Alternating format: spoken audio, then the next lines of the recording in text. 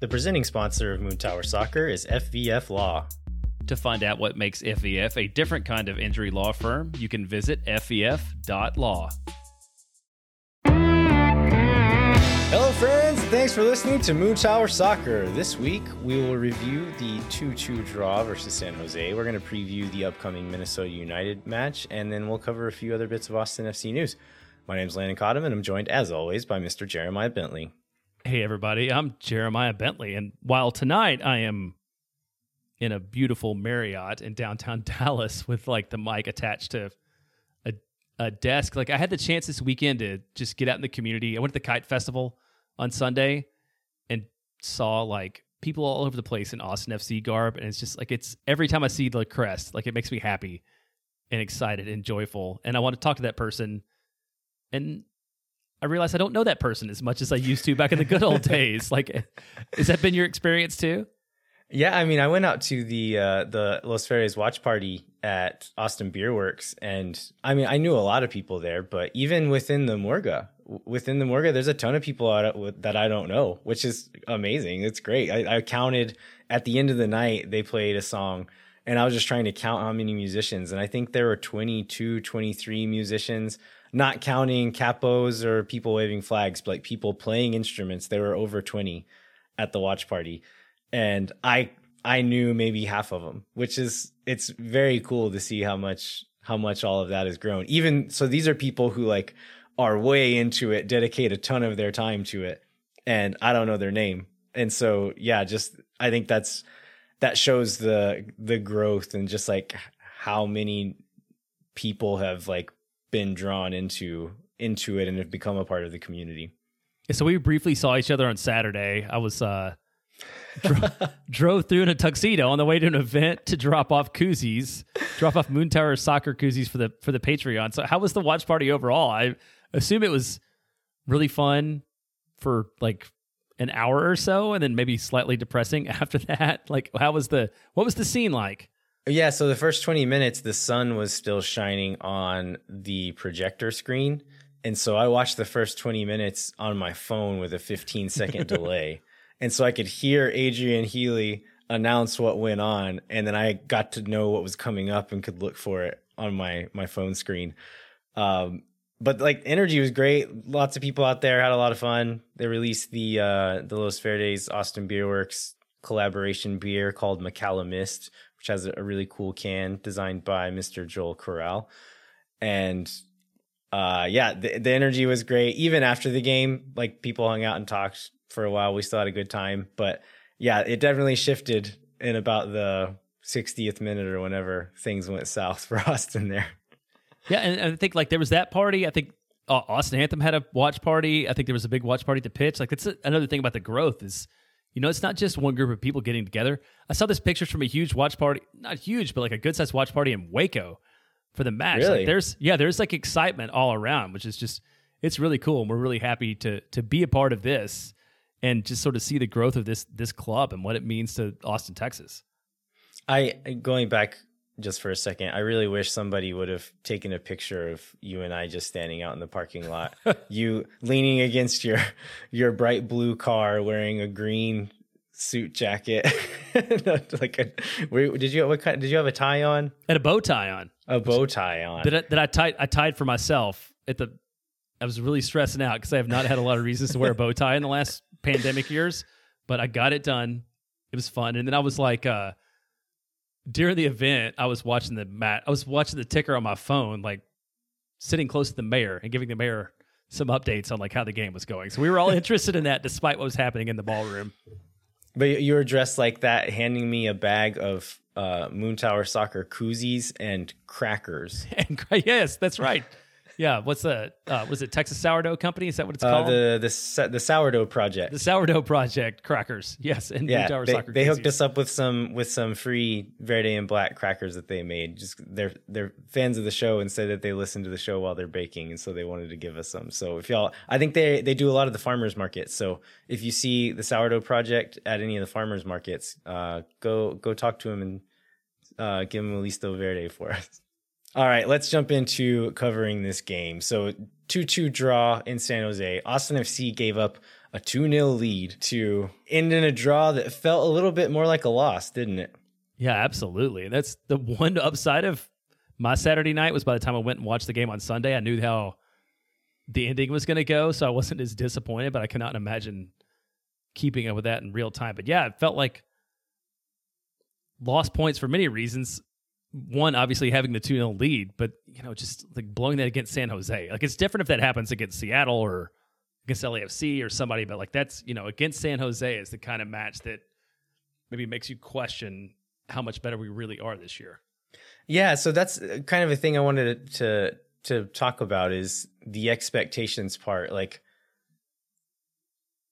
I think last year I ended games a lot being disappointed, but kind of like disappointed in who the team actually was.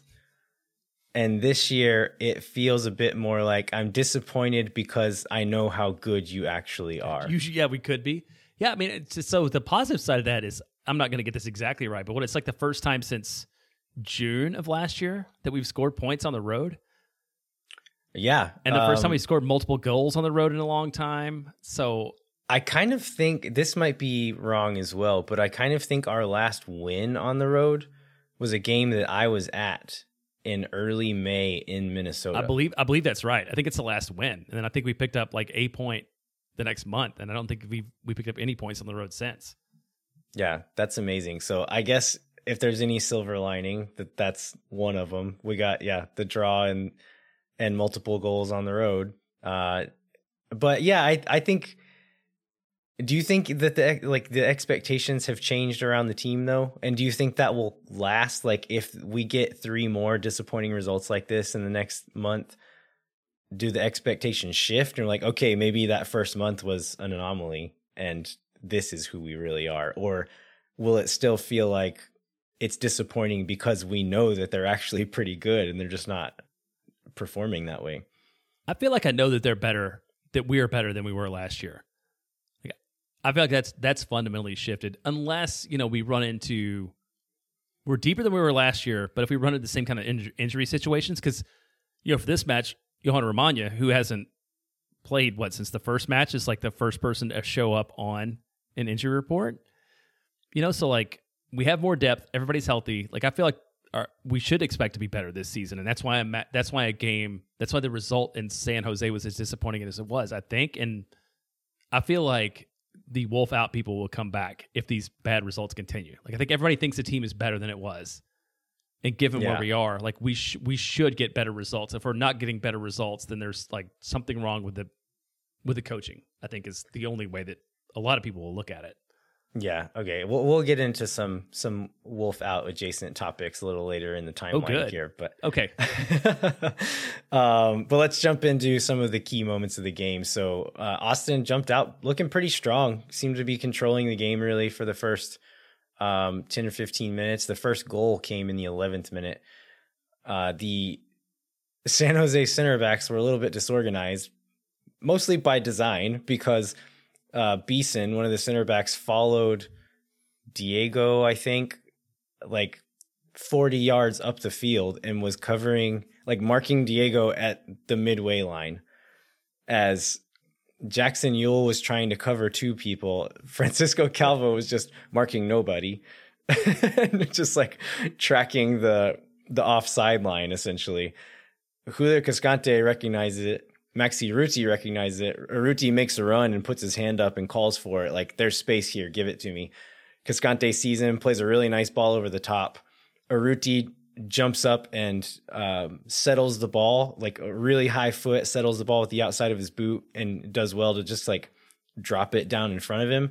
The ball bounces. He has a look up, sees Marcinkowski off his line and just takes a crack at it and puts it over Marcinkowski's head. And it was like the Maxi Urruti goal that we talked about in the preseason when we signed this guy. Like, if you give him that moment, he's gonna shoot it. Like, it's what he was built to do, and that's what he's gonna do. And we haven't really seen that Maxi this season yet, but that was a glimpse for Austin FC fans who weren't familiar with his body of work.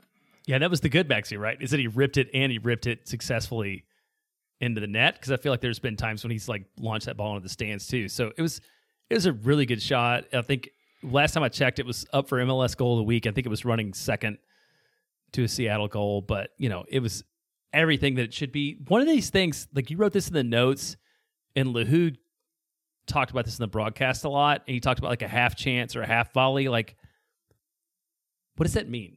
It's okay, yeah. So a full volley is directly out of the air. A half volley is off of a bounce off of the ground. And so that one would have been a half volley because he settles it and it bounces off the ground and then he hits it out of the air. Whereas a full volley is if it's in the air and he takes it out of the air without it ever touching the ground. All right. It's good. I wasn't sure exactly what that meant. I thought we were like rating volleys in terms of quality. I'm like, I don't know what that was, like half a volley as opposed to a full one, but okay. It makes sense to me now.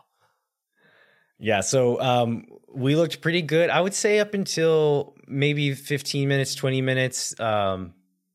San Jose had a few dangerous moments, but I think Austin was still pretty much in control for a lot of the first half of the first half. Austin had a missed opportunity in the 25th minute. Ethan Finley has played into a lot of space. I think it was Ring who sees him and plays Finley into a ton of space up the right-hand side. Diego was also open on the other side, so Ring could have played it to either of them. Probably Diego would have been the better bet with just space-wise, but I don't, as far as like where Ring was playing, I think it was easier for him to hit Finley. But Finley's pushing up the right side, plays in an early cross to Diego, who is by himself at the top of the box, but Finley plays it a little bit behind him on the ground. And so Diego has the slowest run. Two defenders are able to recover. And he probably could have still had a shot, but it would have been not a great one with two guys in the box right in front of him at that point. So he backheels it to Urruti. It's not really right in his path. And so he has to touch around a defender and just kind of take a hopeful shot off balance at a bad angle. And so a moment that probably should have ended with Diego one-on-one with the keeper because of kind of a misplaced pass by Finley there. It ends up being nothing. But I feel like that's one of many missed opportunities that we'll cover today. I remember that being kind of a slow ball too. Is that right? Like it was both a little bit behind him and not very forceful. Is that? I think he hit it with decent weight. But it's like, you hit it on the ground running like that, it's going to curve a little bit. And so if he'd hit it like harder, maybe it wouldn't have curved so much or would have gotten there a little sooner. But like, I think the weight was okay. It was just behind him. And so, yeah, he either need to like put it in the air a little bit so it didn't spin so much on the ground or hit it. He could have hit a little harder. I think that would have helped. But if he'd have hit it with the same weight and just a better direction, it would have been fine. Well, then there's a Minnesota chance not long after that, right? There was one where Stuver kind of goes down and both Ring and Gabrielson come in and bail him out a little bit, if I remember. Yeah, correctly on that one. San Jose had a few chances. I think that might be one that Stuver was like sitting on the ground when he catches it. Yeah, that was that one. Yeah, and at first thought, because I think like Alex Ring, we'll get into this maybe, but like Alex Ring, I feel like had a very, like he had a lot of moments, and like this the moment on that he covered for Stuver was really, like he was either really good or really bad. There was no middle ground for Alex Ring in this match. And we go into it later. I just wanted to give him credit for this one good moment before we maybe go into other ones. I was going to say, I think there's some bad ones that people will remember more. But yeah, in fairness, I think he had some pretty good moments as well, including that ball that played through Finley earlier. And he has a couple of those in this game that could have been really dangerous moments that didn't turn into anything. Another missed opportunity comes in the 40th minute. Alex Ring, again, plays a really nice cross from the top of the box to Finley, who was on the far side, snuck in behind the right back, Paul Marie, at the back post. It bounces in the 6-yard box. Finley is about 2 yards out from goal, coming in from an angle, so it's not right in the middle of the goal, but it bounces once, and Finley, if he gets any good contact on it, it goes in the back of the net. Like it just does. And he just misjudges it and puts it over the crossbar from point blank range. So that's the second major missed opportunity. I didn't realize this. Finley is involved in both of them, probably at fault for both of those. But yeah, that it could have easily been 2-0 by the 40th minute there. Or sorry, yeah, probably 3-0 by the 40th minute. But yeah, but at least 2-0, right? If you think, if these are both like half, I don't know what the X goals were on these, but if you think these are both half opportunities, like you should be able to convert one or the other. And then it's a whole different game with a 2-0 lead in the first half. Yeah, so the Diego chance, because there wasn't a shot, it doesn't get an expected goals rating. Yep. So Urruti's final shot got an expected goals rating of like, I don't know. It's probably not very good at all, 10% right? Yeah. Or something. The one he scored, by the way, was also like 9% chance. But I think the Finley one was high. I don't remember what I actually have it right here. The Finley miss was 47% on the MLS expected goals model. So yeah, pretty bad miss there. The last poor miss of the half, and it's actually the final play of the half. Alex Ring pounces on a poor back pass. So somebody was like trying to play it back to the keeper and it doesn't hit it hard enough, or is trying to play a defender and hits it too hard. I'm not sure which, but Ring pounces on it, ends up 1-on-1 with Marcinkowski running up the right side. He has a decent angle that if he just bangs it far post, the space is there.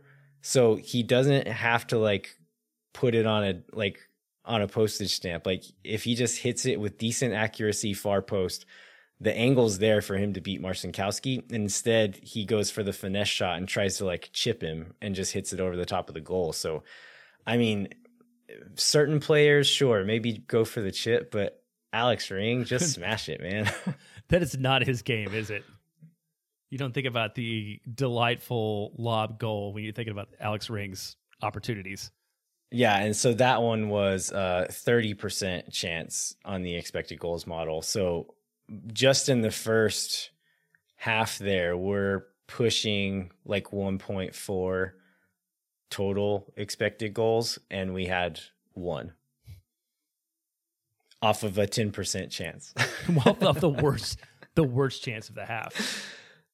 Yeah, so San Jose had some chances there. So going into half, like, felt a little bit lucky and also disappointed to go into the half 1-0 because it could have been 3 pretty easily. But it also could have been 1-1 pretty easily. And so to go in, like, it felt like somewhat of a consolation that San Jose just didn't score. But I was kind of hoping that Austin would come out and make some tweaks, be a little bit more organized, and control the game again like they were very early in the game. I think it happened for a little bit early in the second half, but it didn't seem like they were ever as in control as they were at the very beginning. So Austin's second goal comes in the 52nd minute.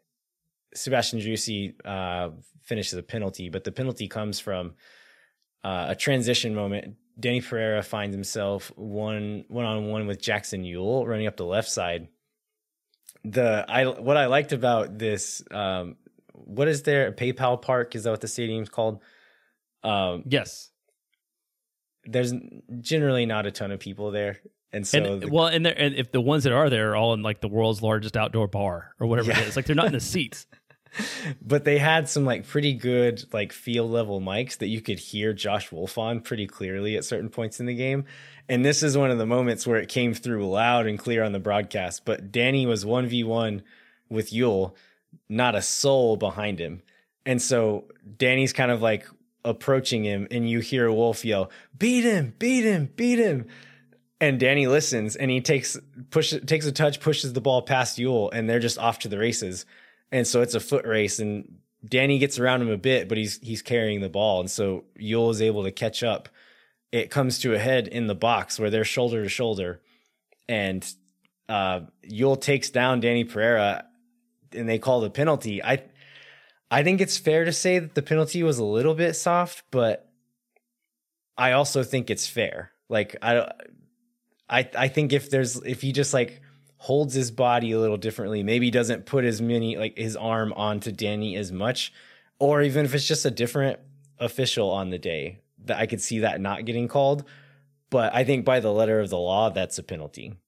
Yeah. How do you see it? Oh, I saw it the exact same way, and I felt like when it went to VAR, I was like, this is not the kind of thing where we're going to find a clear and obvious error. Like once it was called on the field, I feel like that would have been true either way. Like if it wasn't called on the field, I don't know that you like review that and reverse it. Like it was, it was even enough. But when it was called on the field, and with your point, when it's by the letter of the law, like I feel like that's a you should feel good about that penalty. You know that it truly was one, and it wasn't one that was going to be overturned.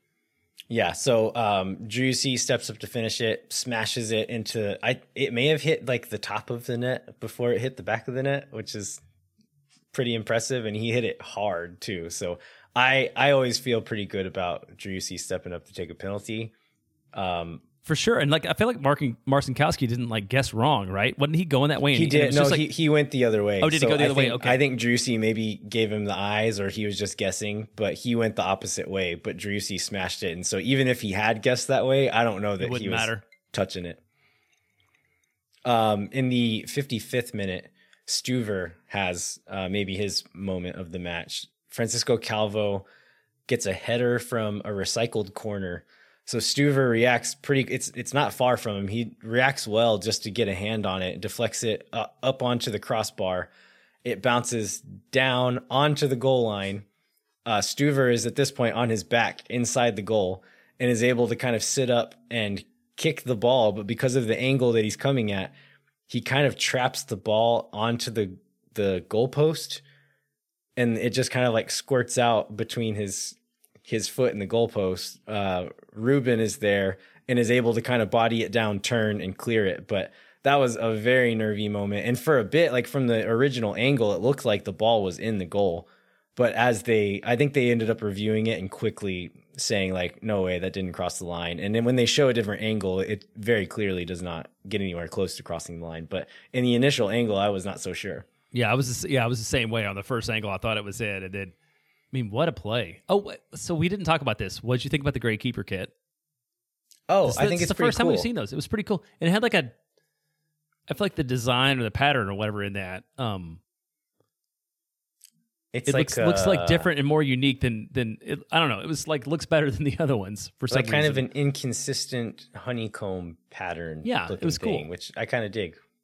Yeah, and then in the first half, the other thing I'd written down about him is like, man, he was like struggling with the sun a lot. And I guess when they switched ends, he was in a lot better shape. But that's one of the other reasons we were lucky that the first half turned out the way it did, is because he was really fighting against it. Yeah, there was one angle very early on with him, like with his hand up over his eyes, trying to see what was going on downfield. And I was like, this is not a good, scenario here. It made me nervous. I don't remember when this happened, but I'll mention it here while we're talking about Stuver. But there was a moment when he received a back pass in the box with an attacker like rushing at him. And it's a moment where normally, like after some of the like PTSD of last season in moments like that, I think everybody was thinking like, boot it, just get it out, get it out. What does Stuver do? He just like calmly taps it behind his own leg and pushes upfield past that attacker. And I think everyone's heart was just like racing at that point, but he didn't look nervous. He looked cool as a cucumber doing it. But you were terrified, right? I was terrified when that happened. I was terrified. There's another minute that made me really nervous. I think this is later in the game, but a ball comes in from like the kind of the corner of the 18-yard box, and it misses the upright, like the goalpost by maybe 6 inches, but Stuver just like puts his hands down and just lets it go. He's like, I know it's not going in.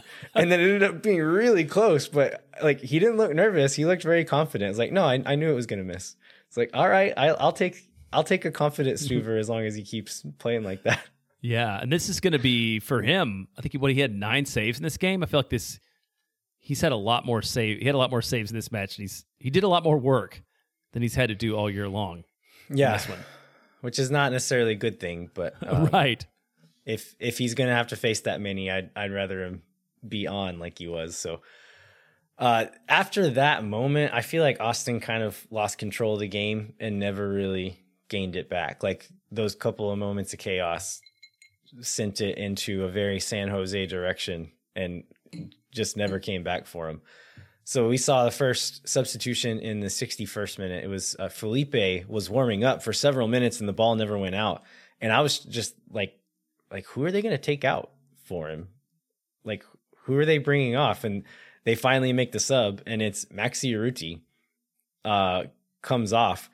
In the moment, I was a little bit confused, but then I saw that they moved Driussi up top. And so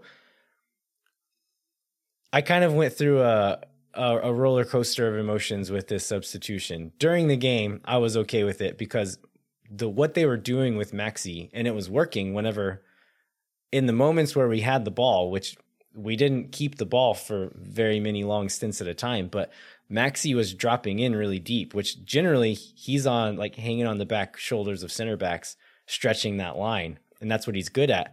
But because of the way San Jose defends, they'll do that man marking system. So they know that if Maxi drops in instead of stretching the line, a center back's going to follow him.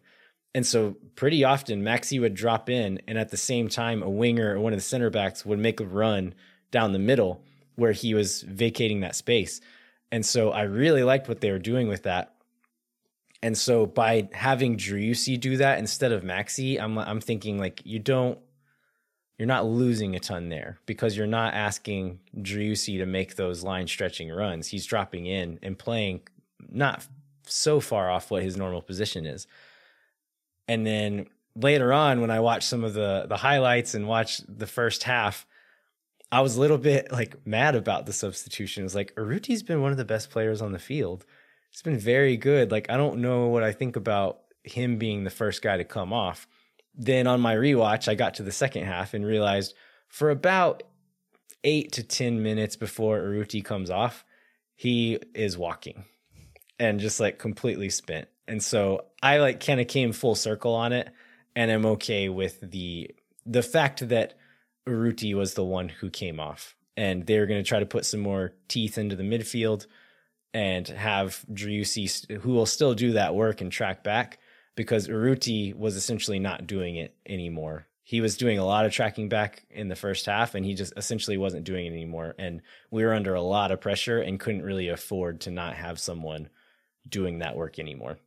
So Josh Wolf said that in the post game, and then I feel like Maxi disagreed with that. Did you see his comments? Like, he was just wrong, right? He said like, "Oh, I wasn't tired or I wasn't gassed or whatever." But like from watching him play, he's wrong. He was tired. I'm like, I don't think I agree with him. So I was wondering what you thought about that. Yeah, like, and he had just made he made one run where he tracked back defensively, and then we tried to launch a counter where he made a really long run upfield, and so like he probably could have recovered after standing around for a few plays, but like we couldn't afford a few plays.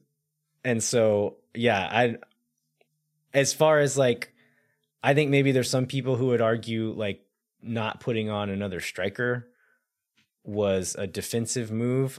I don't really see it that way. You're bringing on someone who plays 10 and then putting on like moving Driussi upfield. And so it's not like we went super defensive as far as like the formation or the personnel. So yeah, I don't have a huge problem with it after going back and rewatching. So in the moment, would you have, this is easy with hindsight, but would you have brought Moussa Djitté in there? I don't know.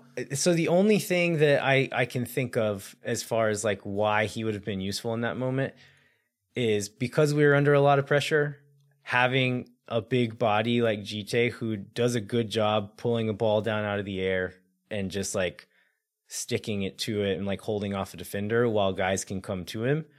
That could have been useful in that situation. But as far as like tracking back and defending and making like, I think movement and like knowing where to move and how to move has been an issue for Djitté. And against a team like San Jose, that's the game. Like, you need to disorganize them with that man marking system. So I think there's several reasons why Djitté wasn't the right answer to bring on, but he could have been very useful in those moments when we're under a lot of pressure to play a long ball, let him chest it down, hold it up, and let us get numbers into the attack so we can kind of control the game a little bit more. I think that's a valid argument to bring him on. And then I guess the other criticism I saw was that people felt like Driussi was like really disconnected from the attack when he was moved and he was in. But I'm wondering if that was what Austin did or what San Jose did in terms of substitution as far as the outcomes out of that. Yeah. So in that 61st minute when we brought Felipe in, we made a formation change. So generally we attack in like a 4-3-3 and we defend in a 4-4-2. Whenever Felipe came on, we shifted to like a 4-1-4-1 with Ring being that deepest one, and then a line of four in those two in the middle. It was Danny and Felipe, and like the central midfield positions, and then Driussi up top. And so it just gave us kind of like one extra number behind to kind of track guys. But I was looking at what San Jose's formation looked like because they brought off a center back and brought on Useni Buddha, who is like the top attacking prospect in the super draft this year. And they went to, I don't know what you would call it, but a lot of the times it ended up looking like a 3-1-6. And they had literally like a line of 6 guys across Austin's across the front line. Yeah. And so they were going like throwing everything they had at us. And that's a risk, right? Because you open yourself up at the back, but that's a risk that San Jose is willing to take over and over and over. And so I think that going to the next substitutions, it was Rodney Redis and Jared Stroud for Diego and Ethan Finley. And so again, like, what are do you have thoughts on that sub? Or have you seen any thoughts that like what do you think the general opinion is? Rodney Redis generates a lot of strong opinions that I happen to share a lot of. I mean, I think we're bringing wingers on for wingers. Like I don't have any problem like positionally with that, and I don't know who our other wing options are other than Rodney and Stroud. Yeah, but John Gallagher is a full-time fullback at this point now. And he will come in later, and I feel like he played pretty good at fullback later on. I mean, I saw these numbers, like we're really, really bad when Rodney's on the field. And I don't know if it's a coincidence or not, but I don't know what it's like. We're like -2 goals per game, I think now, when we have Rodney. Like if you stretch it out over like a full 90 minutes. Yeah, so in the moment I watched these subs and I was like, I'm okay. Diego looked gassed as well. So I was right. I'm generally not okay with taking Diego off the field.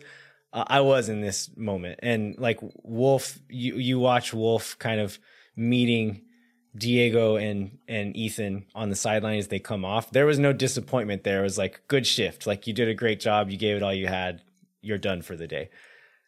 And at 2-0 up, like that's at the end of the season, that was kind of Jared Stroud's role, right? Is we're up in a game, you put Jared Stroud on to just annoy a back line as they're trying to pass out of the back.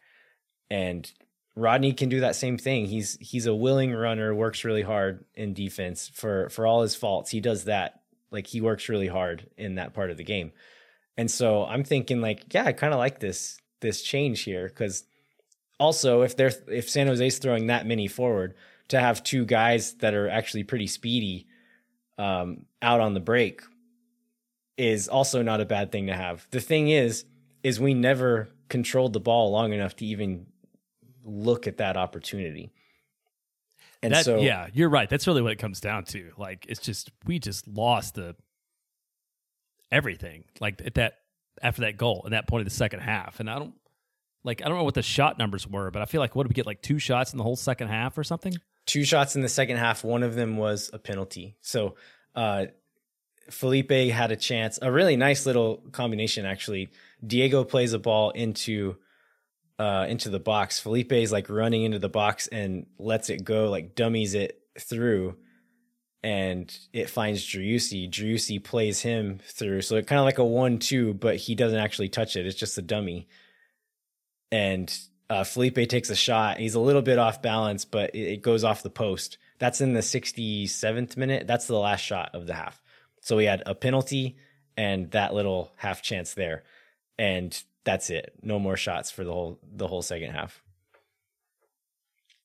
But yeah, I think we couldn't get it out of our own half, and it wasn't. And this was true before any of those subs. Before the Felipe sub, we were pinned back. Since the 56 minute or so, we were pinned back in our own half. This was not a choice made. It wasn't like Wolf told them to sit back. It wasn't like the players decided to sit back. San Jose decided that we were going to sit back. And we didn't do anything to change that. I think talking about Driussi being disconnected, maybe if he had been a little bit deeper, he could have played us out of some of those tight spots. But like generally you trust Danny and Ring are not bad at doing those things either. So you would generally trust them to do the same thing. And they just, we weren't getting those chances and weren't able to ever get out of that half. So I think in hindsight, it's easy to say like, or easy to think like, okay, yeah, whenever we're trying to win a game, having Stroud and Redes on the wing and no striker on the field is not ideal, but that all happened when we were 2-0 up, and when we're 2-0 up, I'm like, yeah, I'm okay with these decisions. Yeah, so let's talk about how it went very, very badly over, like 3 minutes of match time? Yeah, so in the 70th minute, San Jose is given a penalty. So there's an in-swinging cross played from the right-hand side to the far post. Useni Buddha is making a run towards that far post. Lima is tracking him and maybe misjudges the swing of the ball. Stuver starts to come out. I think maybe there was a little bit of confusion with Stuver and Lima because Stuver started to come out and then saw Lima coming and took a step back. But I think Lima didn't go all in for the ball because he initially saw Stuver come out a little bit. And so like has to adjust his angle at the last minute, ends up kind of bodying Buddha. And they called a penalty. There was far more contact, like more of a collision in this one. But a lot of it was Buddha running into the back of Lima. I think this is still a penalty, but I think it's as on the line as ours was. And if had this been a different ref on the day, I could see him giving 0 penalties in this game. I can't argue with that, but yeah, Lima did not make a very good play. I didn't notice the confusion between Lima and Stuver, so maybe that's where I was just focused on Lima. I felt like he overall did not have a very good game. Like there's a lot of ball watching. There was this penalty. Like I feel like we've seen that was one of the worst Nick Lima performances we've seen so far in this one. What do you think about that?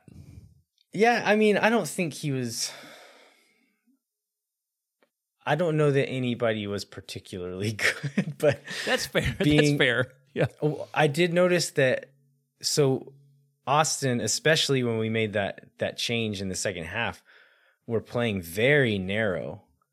And we're essentially just giving those wings to San Jose. And I don't quite understand the logic there. Because they had a lot of numbers in. I guess maybe you're trying to control the middle and you're saying, okay, put in a cross, we'll head it out. But the crosses were looking dangerous and were putting us under a lot of pressure. And so I don't quite understand the logic in just like letting Cade Cowell have it on the right wing over and over and over, and letting he was on the left for a while as well, but just like letting them have those wing positions there. And you're playing into his strengths, right? Like Cade Cowell is really good at running fast with the ball. And when you give him that space, like he will create a lot of trouble doing that. Yeah. So I don't quite understand it there. It is a tactic. I know that teams do that. But in this game, it just seemed dangerous to me because they were putting in really good crosses and putting us under a lot of pressure using that same tactic over and over. So yeah, they call the penalty. Ibobasi steps up, finishes the penalty. I think 2 minutes later, Cade Cowell scores the equalizer. It's a second ball from a corner. Cowell gets a touch on it, and it kind of like one of those where it kind of gets stuck between his legs, and he's just like kind of stumbling, and just kind of carries the ball half a foot with it in between his legs. Ring steps up to try to tackle him and is confused by this ball between the leg trick. There's 5 other guys standing around him, and nobody else puts pressure on. I think they all kind of thought like, Alex is there, he's gonna tackle this guy, and he doesn't, and nobody does anything, and Cal is able to finish it in the box right there with nobody really putting any pressure on him. There were 3 different guys that threw their arms up in the air. Yeah. At somebody else, like trying to claim somebody else's responsibility for it, which I really appreciated. But yeah, there was a lot of ball watching. I think a lot of them threw their arms up in the air at Alex Ring for not making the tackle. And then Alex Ring threw his arms up in the air at the other ones for not like backing him up when he didn't make the tackle. Yeah, that was one of the sloppiest goals. That was a very 2021 goal, man. That's just what I felt I was about to say. Yeah. Very 2021. After that, I mean, there's a lot of back and forth, still a bit of a track meet, but like I said, Austin never got another shot off, so didn't have a ton of hope for us pulling that one out. And yeah, I think one of the things I said last week is like, for Austin to win this game, we need to control it, and we can't play San Jose's game. And that is exactly what we ended up doing, is playing San Jose's game. I think I hadn't looked at these stats, but possession, did you see what the possession stat was? I have not seen a possession stat this like. Austin finished so negative. Yeah, I've never seen Austin. 36%, which I would have to imagine that's the lowest possession percentage ever for Austin FC. I would agree. Yeah, it has to be. And the other thing, some of it by design, we were playing really direct, like trying to exploit their devil may care attitude when it comes to throwing numbers forward. And we're able to not punish them because we didn't finish a lot of these chances, but get into really dangerous moments by playing direct, by getting in behind them. We didn't finish those chances in the first half and then spent all of our legs. But I think it was a decent idea. So I think some of the possession was by design, but in the last 40 minutes of the game, it was not by design. We just could not hold on to the ball anymore. Yeah, we got outshot 13-2 the second half. We talked about the 2 for us, but like, yeah, San Jose, we were up 7. I think it was 7-4 or something. 7-4, I think, at halftime. The first half. Yeah. I mean, it's just, you understand why we blew that lead when you see the way that second half turned out. Like, I don't have a good explanation for why. I mean, it's a combination of a lot of factors. It was a combination of like us being bad and San Jose being good, and I think it was the pressure. We didn't handle the pressure, and that's San Jose when they have their back to the wall like that. They're just going to throw everything at you and hope it breaks good for them, and it did. And I think Austin wasn't ready for it and wasn't they weren't mentally prepared for it. And so, I think there are probably this is what I was going to say with like the Wolf Out crowd. I think talking about the substitutions, I personally don't have a ton of problems with some of those changes. Yeah, like maybe some of these guys you don't ever want to see on the field, but they're who we have on the team and who play those positions. And so that's what we have. I think had the players on the field just executed and stood up to that pressure a little bit more, this is not even a question. And so if Alex Ring makes a tackle inside the box, if Ethan Finley finishes a chance inside the 6-yard box, like these things don't matter. And we win this game 3-1 or whatever. Yeah. Goals change games, Landon. I don't know if you know that. I don't know if you've heard that anywhere, but just convert one more. I feel like that was like what happened in the first 2 matches when we played Cincinnati and Miami. This has happened since. Is we converted our opportunities and we just kind of poured it on. And, just for whatever reason, when we've had the chance, we haven't followed through since then. And hopefully that's a thing that'll turn around again when we get into April. Yeah. So speaking of opportunities, I think April presents a lot of opportunities. We're going to take a quick break. When we come back, we want to kind of dive into what April looks like and what we can hope to get out of it. So we'll take a short break. We'll be right back with more Moontower Soccer.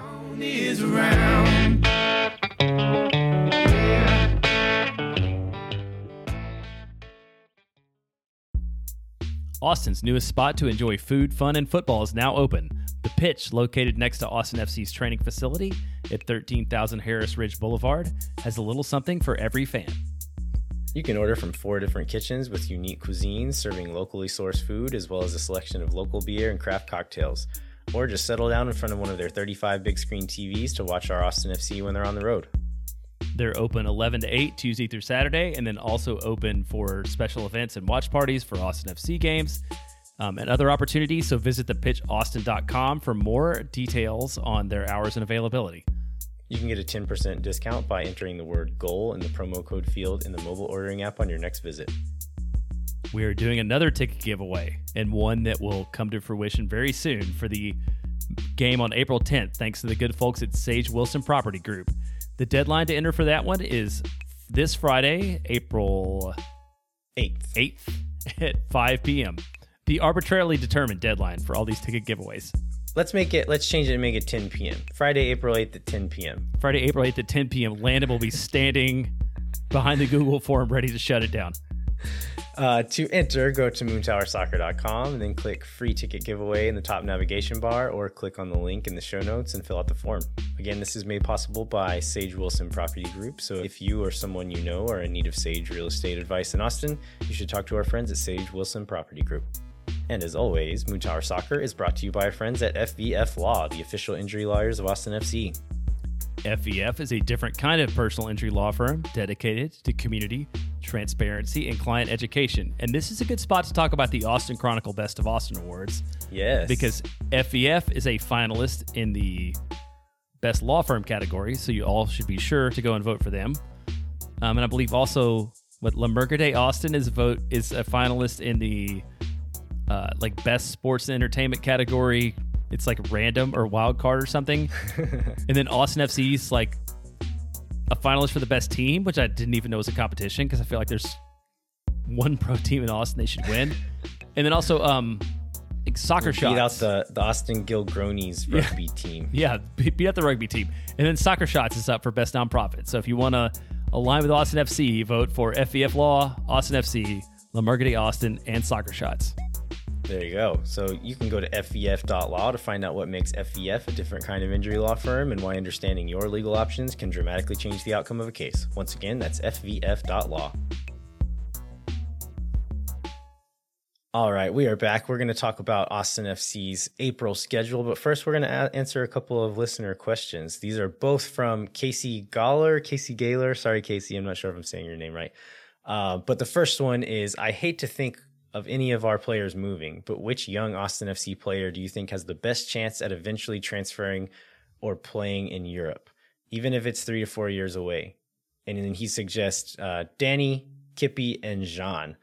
So I think he kind of nailed it with 2 of his picks there. One of them I'm not so sure about. Do you have any clear winners in this category? I have a clear winner if we have to pick one, and it's on his list. But I feel like Danny. Yeah, I feel like you think Danny's the clear winner? Yeah, I think Danny has to be the one that has the clearest opportunity to, just the way he's developed from coming in, and playing 1 year, and the way he's become a much stronger player. And with his youth, I can definitely see that he has the potential to be a guy who goes to Europe in some way and becomes a successful player. Yeah, I mean, Danny and Jean would have been my top picks right off the bat. I think maybe just because of the position he plays, like maybe it's easier for a fullback to find his way over instead of a central midfielder. Also, Jean being from Europe, like maybe that makes it a little easier for him to go back over as opposed to Danny having never played over there before. But I think both of them could very easily in the next, not even 3 or 4 years, in the next maybe like 2 years, could start getting a lot of interest from European teams. Kippy is one that I'm not so sure about. Like right now, if I had to put money on it, I would say no.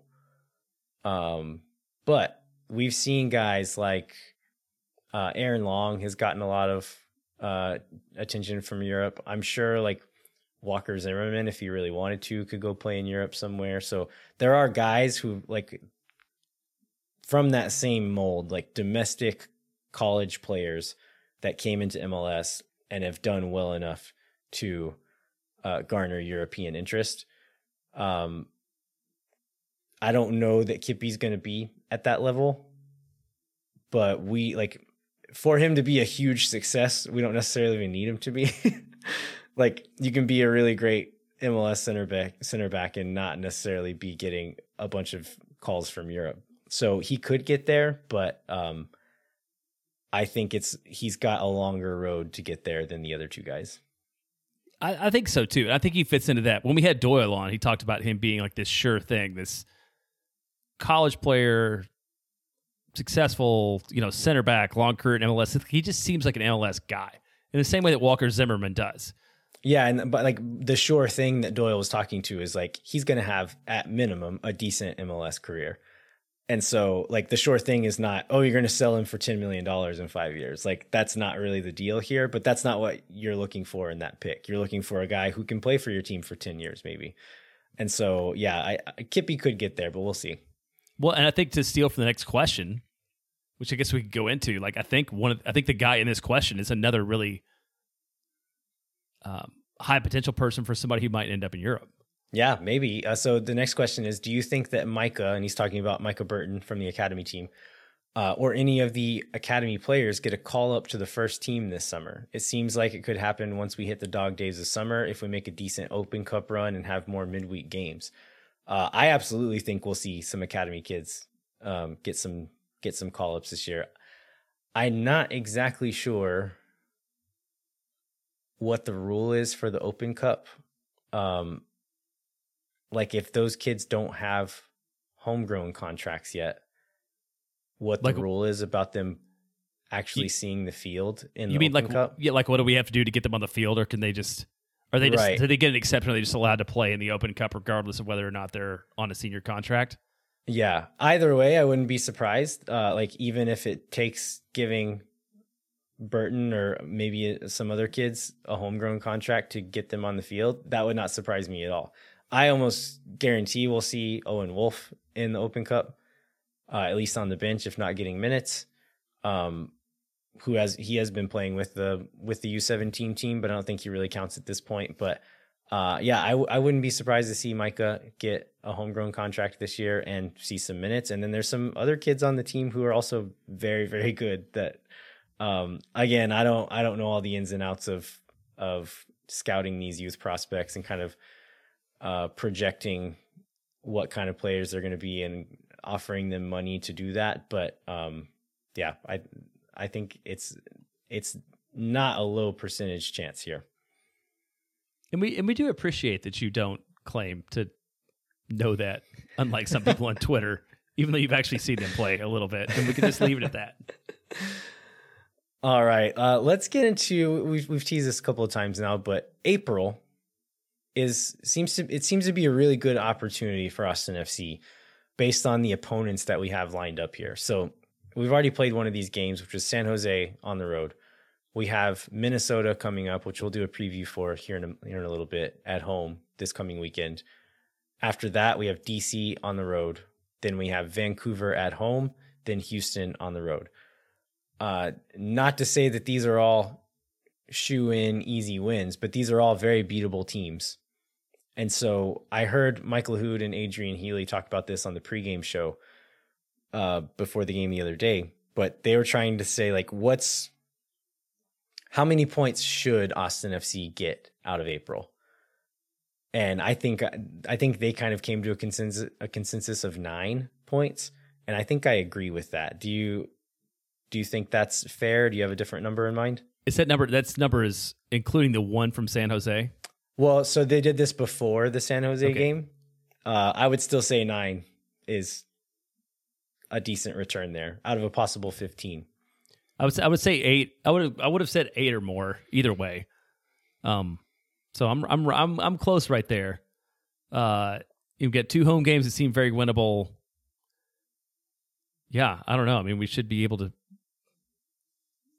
One would hope we could pick up both wins at home and pick up a point on both matches on the road. Yeah, with 3 of them being on the road, I think 8 is probably a good line to set it at. If one of more of them were at home, then maybe 9 becomes the number. But I think 8's fair, which would be like 2 wins and 2 draws and a loss, which is not too bad. Are you going to any of these? I'm actually going to miss some of these. So I'll be at the Minnesota game at home. I'm going to be out of town. So I'm not going to DC, but I'm going to be out of town anyway. Then I'll be out of town for the home game against Vancouver. I think I'll also be out of town for the Houston game. So I'm only going to one of these games, including the home ones. I'm going to do Austin. I'm planning on going to Houston. I really want to go to DC, and Jackson really wants to go to DC, but it's also Easter weekend, and apparently the entire rest of our family is aligned against the 2 of us going to DC, including like my wife and my wife's mom and my mom. So that seems like a lot to overcome. So I'll probably only go to the Minnesota match and then the Houston match. And the Houston match, I think it's going to be, I believe it's at 12:30 on purpose because of the shenanigans from the last trip to Houston. So that's going to be early in. It's going to be like an in and out kind of day. Yeah, see, I've talked to some of the supporters group folks, and I think they're like pulling up buses to the gate, getting off, and as soon as the game over, get back on the bus and go to Austin. Yeah, which seems smart. So one of these home games, the Minnesota game, that's this coming weekend. I think that's one of the winnable games. So, actually, before we jump into the preview, you want to give us our weekly history lesson, Jeremiah? Yeah, let's do that. So, Minnesota United, the club has existed in some form for a long time, right? They were a USL side before, I believe. I think they played in maybe NASL or some other league before then as well. So I think it's been around for a while. They've been around for a while. They started playing MLS in 2017. They were really, really bad in 2017 and almost as bad in 2018. They're like an example of what we hope Austin not to be, where we're really terrible in both of our first 2 seasons. 2019, they moved to Allianz Field in St. Paul, which I think is like, you've been there. You went there last season, right? It's a really nice stadium. Like, it's one of my favorite stadiums I've been to. Yeah, it is very nice. It's like a little bit out in the middle of nowhere, which is not ideal out in St. Paul, like next to a strip mall kind of thing. But it's also next to the Black Heart, which is one of the best soccer bars in the world, in my opinion. It is. And like, there's so many of those. I don't know if any of them listen to this show, but like, I feel like I follow a lot of Minnesota United people and Black Heart people on Twitter. And they should just know that we love them all. And it is close to a bus stop. I mean, a train stop. Like, we took a train. That's true. We took a train from Minneapolis out there when I went to that match, but it's really nice. It's about the same size. They have the exact opposite like stadium construction as us. There's like a wrap around the whole outside of the stadium because that stadium is designed to keep wind out because it's very cold in St. Paul most of the year, whereas Austin has those giant open corners to sort of let wind in. And they have the Wonder Wall, which is the supporter section that they're really known for, which is a completely separate space from the rest of the stadium, which I thought was a little bit weird. Yeah, so whenever I went, it was still in like limited capacity days, and so we didn't get to see the stadium in all its glory. So we got to see the stadium itself, but not all of the people in the stadium, which was a little bit disappointing. But people there treated us really well. So I think they're bringing a group. I'm not sure how many, but if you see Minnesota folks in town this weekend, buy them a beer, say hi, because they were very nice to us when we were there last year. Yeah, they're just good old Midwestern folks, and yeah, they're super nice and super good. So in 2020, they ended the season on sort of a hot run, made the semifinals, and they had, I think that was the one where they had like the big lead on Seattle, and Seattle came from behind like down 2-0 like the 70th minute to lose in the Western Conference Finals. People expected a lot out of them. They ended up finishing 5th in the West in 2021 and lost in the first round of the playoffs. I think needless to say, that was a little bit disappointing for them ending last year. And then there were high hopes coming into this season, which have not necessarily lived up to fruition. Yeah, so they have the same record as Austin right now. So on the same amount of points, but they've looked a little less convincing than Austin has in getting those results. And so for being on as many points as they have, I think most people have been pretty disappointed with their performance so far. Emmanuel Reynoso, their superstar number 10, has looked mortal this year. Like, he's been a pretty average player so far. And so, like, generally they rode on his back the last couple of years, and he just isn't really pulling that weight this year. One thing that they do have going for them is Dane St. Clair, their goalkeeper, has been really hot lately. And so that's something that Austin is going to need to keep in mind. Like, if you get a chance, you need to finish it, because St. Clair might not let many chances by. So I think the keys for Austin are same but different as last week, is that we just need to play our game. Minnesota's midfield is beatable. If you can play through them, they're not the type that are necessarily going to like hunt you down. It's not Diego Chara in the midfield there. They're not going to hunt you down and kill you if you get past them. And so if we can just control the game, control the ball, I think Austin will get good chances. And then once we get those chances, we need to finish them, because they have a good goalkeeper back there. And so I think that's what Austin needs to do to do well in this one. So I know we remember when we talked about them last year. We talked about a few players to look out for.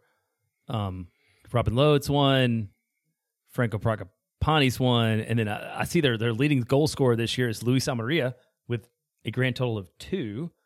But what should we expect sort of from Minnesota United in attack? Yeah, I mean, Amarilla's kind of been because a lot of people didn't even pick him to be their starting striker. They have Adrian Unu, who played a lot last year. I think a lot of people expected him to start there. What is their coach's name? Adrian something? Heath. Adrian Heath. He's kind of earned himself a reputation of like going through strikers quickly and like putting them in the doghouse pretty easily. I think he had like 3 guys he played through last season, and then this season, Unu seems to maybe not be in good favor, and Amarilla's been good. So I'm not really sure what to expect as far as like what you're going to get out of that striker. The rest of their midfield is really solid. They have Will Trapp, your guy, Kevin Arriaga, yeah. And then Hassani Dotson has been playing some right back, but generally he is a midfielder, is pretty solid. So pretty solid set of midfielders. Robin Lod has been a really productive player the last few years. It's not any guys who are necessarily going to beat you by themselves, except for if Reynoso's on, he can beat you by himself, but he just hasn't been that lately. It's the other guys are just guys who are going to put in good shifts. If they are connecting as a team, they can all be dangerous. But that's where I think just Austin playing their game and controlling the game and playing it on their terms can prevent that. And if you can put Minnesota on their heels, then I don't know that they're the type of team right now that is going to fight back from that. So score early, score often, and that's what we look for. There's one other piece of Austin FC news that we forgot to cover early on, and that's Cecilio Dominguez was not on the field, or even in the country, maybe when we played her last. Yeah, so let's talk about that. Yeah, so we knew that he was in Paraguay from Instagram posts. From Instagram, he's very good about keeping us updated on Instagram on what's going on. And then Chris Bills reported that he was in Paraguay getting his going through the process of getting his green card, and it was like 2 days before the game, and Chris got confirmed Cecilio's in Paraguay right now. He is not in Austin. And so we're kind of waiting, is he going to get back in time to make the trip? Is he going to play this weekend? Come Saturday, Cecilio is still in Paraguay, but on the broadcast, Adrian Healy announced that he's not here, but good news, he got his green card. So what this means is that, probably a lot of good things for Cecilio, and it's probably just going to make his life a lot easier existing in America at this moment. But for the team, it means we're going to have another international slot. Not immediately. The way that the rules work is after roster compliance deadline, which was in February, those international spots get locked in. So we had an extra one at that point in time. We do not get an extra one now because of Cecilio. That will essentially go into effect next season, and we'll have an extra one at that point. So nothing we can really do with it in the short term, but in the long term, it means we have a lot more flexibility as to who we can bring into the team. Yeah, I know. I saw that question on, I think, in Twitter and other places about like what does it actually mean. So it was a pretty good summary of it. And then one other random stat that I've forgotten about is like the Maxi Urruti goal was the first goal we scored from, was the second goal we've ever scored from a center starting forward, striker. and then the first goal from outside the box that we scored this year. Right. And speaking of statistics, Maxi Urruti is also now the first player to score for all 3 Texas teams. That's really good, and that's also going to like steal my thunder on which striker article I was going to plug. Oh. In the closing here. So maybe we should just like, let's go ahead and go to the closing. All right. We would like to remind you to rate, review, and subscribe wherever you get your podcasts. And then if you want to continue the conversation, come find us on Twitter. I'm at LViajero87. Jeremiah's at JBentley_ATX. And then we're at Moon Tower Soccer on Twitter and Instagram. Jeremiah just mentioned the striker, so go ahead and there's a great article from Chris Bills called Lone Star Striker, an ode to Maxi Urruti, the Texas gunslinger, which I would encourage everyone to check out.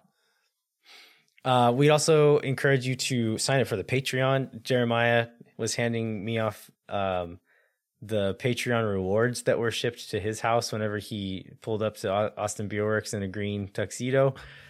And so we now have all of those in hand. Did you get to hand any of those out? I think Did anybody got 2. do pick up? Okay, I 2. gave them to Andrew Urban. I did see a couple of other people that I knew were Patreon members, but like across the way, and I never found them and they never found me, so I didn't get to hand them out. But in any case, we have them all here, which means we can start shipping those out here in the not so distant future. But the koozies look great. The pins look great. If you want those, we are not going to be selling those anywhere else. So if you want any of those things, you're going to have to become a Patreon member. We're not going to sell them outside of that. And we got pretty limited quantities of both of them. So those are going to be limited run exclusively for Patreon members. All right. That is it for this week. Thanks so much for listening. We'll be back next week with a new episode of Moon Tower Soccer. Until then, I'm Landon Cottom. I'm Jeremiah Bentley. We'll catch you next time. When no one is around.